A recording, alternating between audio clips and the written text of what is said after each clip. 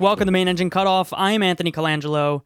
We've got some Rocket Lab news to break down today. They announced an announcement of an announcement a couple of weeks back, I guess actually just a week ago. They announced that they're looking to add Launch Complex 2. They have Launch Complex 1 down in New Zealand. They're looking to add Launch Complex 2 here in the US somewhere. And this was posted on their website as kind of their press release. And they've basically shortlisted the 4 US spaceports that you would name off the top of your head: Cape Canaveral, Wallops Island, Pacific Spaceport in Alaska, and Vandenberg Air Force Base. The announcement says that they're looking to make final selection by August, so just about a month to do all this selection. And there's a couple of the notable bits from their announcement here at rocketlabusa.com. They say that they're going to serve both commercial and U.S. government missions here from the U.S. launch site, that they would be looking to offer launches about once a month from this location, and they're going to begin construction immediately once they determine where they're going to be building, with the first mission slated for Q2 of 2019. So very, very quick turnaround here. You presume that at this point they've got all of what they need worked out down at Launch Complex 1. They know what they need to build. They've got the bugs worked out of the system, and they could just get there and execute, to have a construction timeline and go from breaking ground to launching within 1 year, even less than 1 year. That's a pretty optimistic timeline, so they have to have worked out all of the issues that they had down at Launch Complex 1 to be comfortable to even say that. Now, you know me, if you've listened for a little while, I rarely talk about announcements of announcements, and I rarely talk about things that are, very preemptive like this. But this one I think is interesting enough to warrant a little discussion, because I think it sheds light on both Rocket Lab's priorities, but also this whole spaceport race that we've got going now. We've got a couple of operating spaceports out there that are regularly launching satellites and sounding rockets and all of that. And we've got all these other ones that are in the works or haven't really started yet. Just this week, we heard about a UK spaceport that they finally have chosen a location for. So we're in this era of, spaceport, a spaceport boom, I guess. So this story kind of touches on both of those things that I think are worth digesting a little bit. So to start, they have Launch Complex 1 in New Zealand, and that is licensed for a launch every 72 hours. They obviously are nowhere close to that launch rate yet.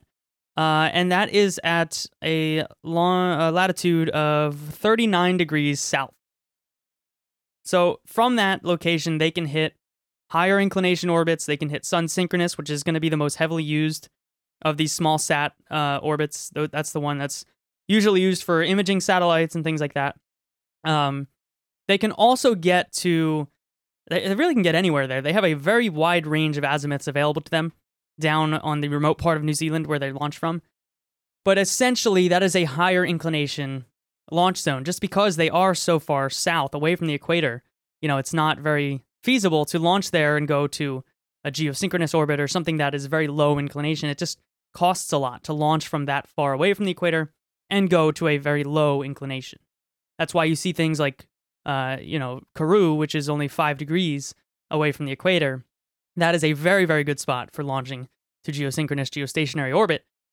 Higher up is not as useful, and that's why you see in the US the launches go from Canaveral and, different considerations like that. So down there, they can cover a lot of their commercial use case. They have a pretty available range for their use. They have had some weather problems down in New Zealand, but they're obviously looking for some different things out of their next launch site, specifically one here in the US. Very obviously, there are some Department of Defense payloads that they are looking to capture and fly that need to fly from the US, or else they wouldn't really be adding that capability. So it's pretty clear that is their intention here, is to capture some of that military market that has been talking up small distributed launch for a long time now. And we see them paying, quite a lot for Minotaurs every now and then. If Rocket Lab can capture some of that, that's a pretty good business model for them. And obviously, there was going to be other people that might use that as well, but primarily, this would be Department of Defense payloads. So with those couple of things in mind, I figure we can walk through these different options and talk about, pros and cons and what maybe shed some light on what their priorities would be if they were to choose any given launch complex. But before we go through all of those different options, actually, I want to mention something about the announcement of the announcement here. The only reason to do that, to announce that you're going to make an announcement and you're going to make a selection, is to kind of shake out all the different offers that you might get from these different state corporations that tend to try to drive business towards their own spaceports. This is something very similar to what Amazon is doing now, where they're looking for headquarters too, so they make it a very public thing to have all these different cities offer them the best economic incentives to move there. Rocket Lab is sort of doing the same thing here. They're going to make this announcement with these 4 down selected. It's very obviously these 4 because look at their timeline. They need to launch by Q2 2019, so they need to choose one of these 4 operable spaceports. They can't choose something like a Camden spaceport or a landlocked spaceport that hasn't figured out its licensing yet. They need to have one that they can launch within a year. And each one of these has their own state corporation that helps with development and might offer incentives. So at Wallops Island, there is Virginia Space, and down in Florida, there's Space Florida. Up in Alaska, there's Alaska Aerospace. I forget, they just made a new subsidiary that's going to promote the economic development of the spaceport there. But there are all these different state corporations that will offer, money for development. And we've seen that with SpaceX and Blue Origin down in Florida. We've seen that at Wallops with Orbital ATK and the Antares launches. Obviously, that had a whole political hot button issue attached to it once there was major damage to that pad infrastructure. But essentially, Rocket Lab is trying to shake out whatever support they can from these different spaceports. And I'm sure that after this announcement, they got contacted by all these different state entities if they did not reach out directly and say, hey, we're thinking about coming. What can you do for us? So I think that's what the strategy here is from Rocket Lab. So let's walk through these different spaceports and talk about why they might want to go there, why they might not. We'll start on the West Coast out at Vandenberg. Vandenberg Air Force Base used primarily for sun-synchronous or retrograde orbits, for something like a synthetic aperture radar satellite. That would be useful if they think that they're only ever going to fly sun-synchronous, polar, slightly retrograde missions from the U.S. site. If they think that they're going to get once a month and it's only ever going to be polar or close to polar, then Vandenberg could be a good fit. Problem at Vandenberg is it's very heavily military run. There have historically been some problems with range conflicts, notably the Falcon 1 issue that happened where the Falcon 1 was ready to launch, but there was a Titan 4 sitting on the pad, and that delayed Falcon 1 months and months and months and eventually forced them to go out to the Marshall Islands and launch from there. So there's historically problems with these smaller commercial providers flying out of Vandenberg, but there does seem to be less congestion there than in other places. Atlas V chose to launch from there to fly InSight to Mars because of the less congestion than there is over on the East Coast. So that's a benefit there. But it is somewhat limiting to what they could do from some of these other sites. Pacific Spaceport is kind of similar in that they have very limited azimuths from there. It's a very high latitude location. It's very remote, which, maybe they're trying to get away from that. Instead of flying out of New Zealand, they're going to try to fly from somewhere a little less remote. But that would kind of be an issue up at Pacific Spaceport. So I kind of lump those two together as not very likely because it doesn't leave them a lot of options and it doesn't open up a lot of new ground for them. Other than, if they really just say that their only priority is a U.S. site to launch from, to launch military missions, those two could be in the running. If their priorities are open up the launches to a U.S. site, but also open up other inclinations, then I think these other two options would be a much better fit. So Cape Canaveral, that would be, kind of everyone's default assumption. If you're looking for a launch site, you're probably looking at Cape Canaveral. It's lower latitude, so they could feasibly get to those low inclination orbits. There is now this polar corridor that's possible from Cape Canaveral, though I think that would be too significant of a performance hit for them to really make use of. And there's a lot of congestion down at Cape Canaveral. Obviously, once a month, that's not too bad of a cadence for Rocket Lab, so they could probably slot in once a month, especially if they have autonomous flight termination systems, which helps the turnaround time of the range. But overall, the congestion down there is getting to a point where it's really onerous. You know, SpaceX and Blue Origin are working on construction down there, and they're having a lot of problems because when there's certain days where somebody's running a test or somebody's, rolling out a rocket or doing whatever, there are all these restrictions about what you can and can't do on those days. And I think it was Blue Origin who said that there were certain times of the year when they could only work about half the days of a month because there was just all this time that was not available to work out at their site. So if it's even congested enough where construction is a pain, that could really be an issue, especially when they're looking at such a tight timeline to go from groundbreaking to launch in, less than a year.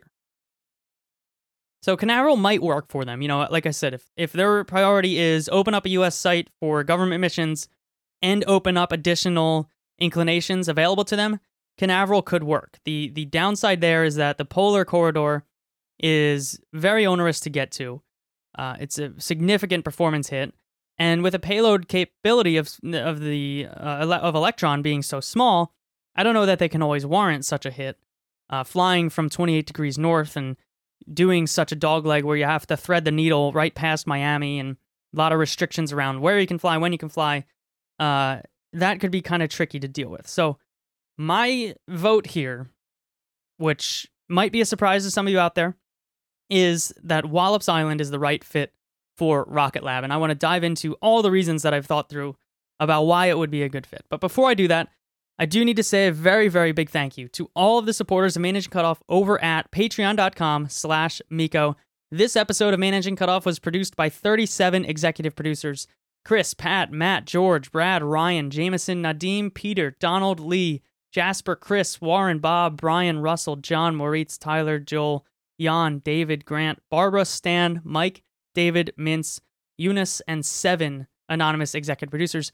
Thank you so much for all of your support. You make this show possible every single week, every single month. You help me keep the blog rolling, keep the podcast rolling, and keep this thing growing. I could not do it without all your support and everybody else over at patreon.com/Miko. Head over there, check out some of the perks like the headline show I do every single Friday, $3 or more a month. You get access to a little special RSS feed where you get some headlines in your feed every Friday. Go check it out. Help support the show. Thank you so much. All right, so Wallops. Wallops is really interesting here for Rocket Lab. To start, the Mid-Atlantic Regional Spaceport, as it's called, sits at 38 degrees north, just a little less than 38. Rocket Lab's Launch Complex 1 sits at a little more than 39 degrees south. So performance-wise, this is nearly identical inclination or latitude-wise, which gives them nearly identical performance to different inclinations, which is kind of interesting, that they could fly from very similar latitudes, both north and south, and hit very similar payload metrics. That is pretty interesting. Now, the one curveball here is how you get to sun-synchronous orbit. Virginia Space, that state corporation I talked about, has on their site listed the launch azimuths that they can fly out of Wallops. And they say the coastline of Wallops Island is oriented such that a launch azimuth of 135 degrees is perpendicular to the shoreline. So that means you're looking essentially southeast, which is a benefit over Cape Canaveral, which is looking northeast.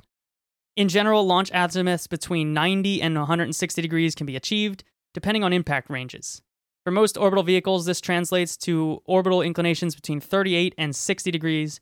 Trajectory options outside of these launch azimuths, including polar and sun-synchronous orbits, can be achieved by in-flight azimuth maneuvers. That's a dogleg. After you launch, get downrange a bit, you can turn inland, once you're on a good trajectory. They have a little map here that shows how you could get to these orbits, and essentially what you do, you fly out of Wallops.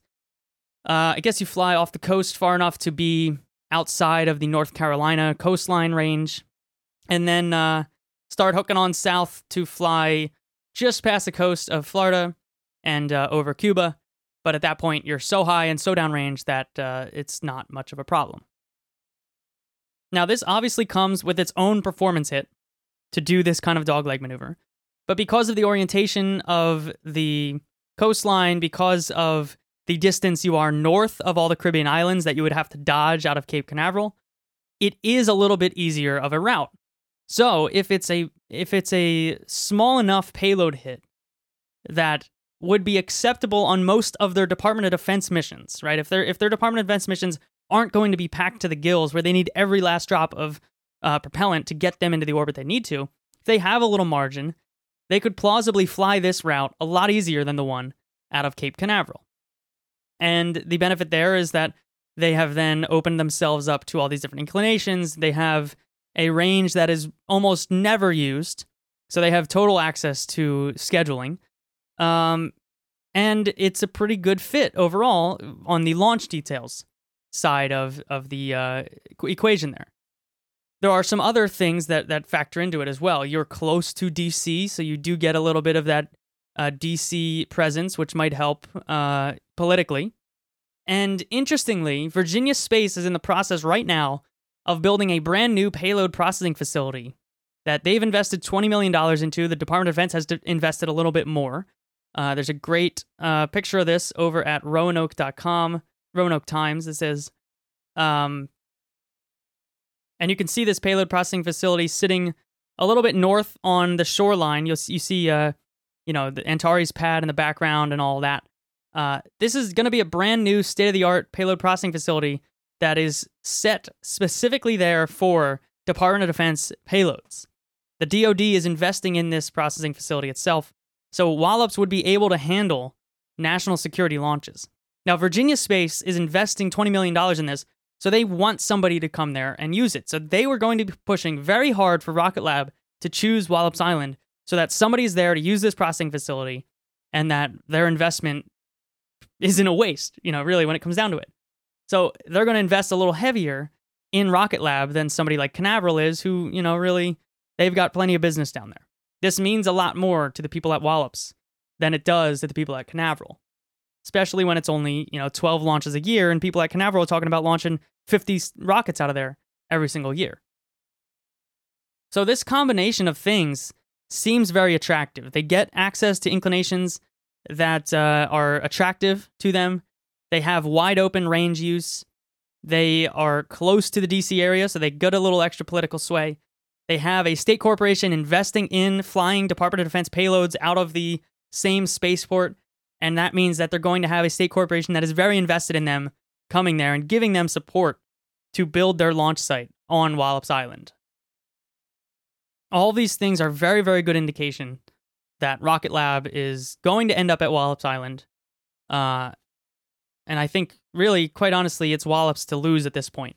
It has all these benefits going for it that the others might have one or two of, but not the whole package the same way that Wallops does. Now, in the past, you might have heard me criticize the usage of Antares because of its launch site at Wallops, but really that is more of a criticism about Antares than it is about Wallops itself. Antares is a weird fit for just about any market out there right now. They're obviously having tons of problems selling it to anybody but NASA for an ISS launch.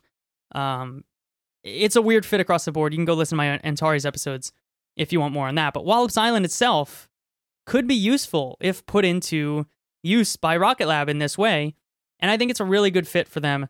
And I would not be surprised to hear in August that they are starting construction at Wallops Island in the fall, and by the next fall, I might be driving down a couple hours south to go see a Rocket Lab launch from here in the US, which would be pretty cool. So that's my take on this. I figured it was worth talking about. One last little thing that I thought is worth mentioning.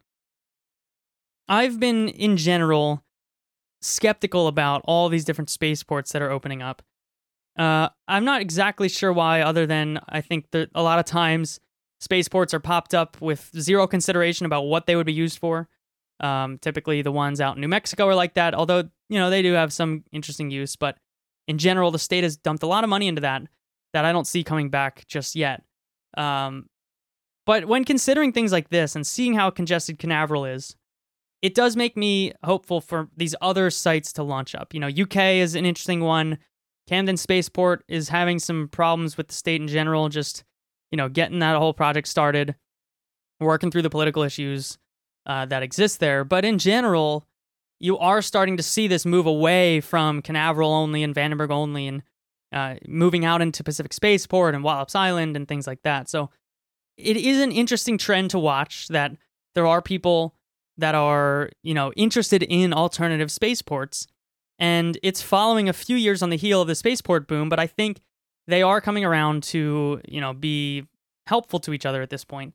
And this might just be one of the first times that we see a very, very new commercial provider embracing one of these alternative spaceports wholeheartedly.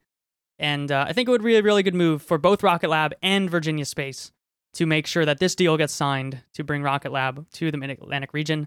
And that's not my slight homerism coming into play. So we'll see what happens. I guess I'll update this in a month once we hear the official pick. And that'll be interesting to hear about. But for now, that is all I've got for you this week. Thank you so much for your support. Thanks for listening. And sorry for the slight delay in getting this episode out. There were some unexpected things that popped up. But Miko is back. And hopefully the news cycle is as well. But that's it for this week. Thank you so much again for listening. And I'll talk to you next week.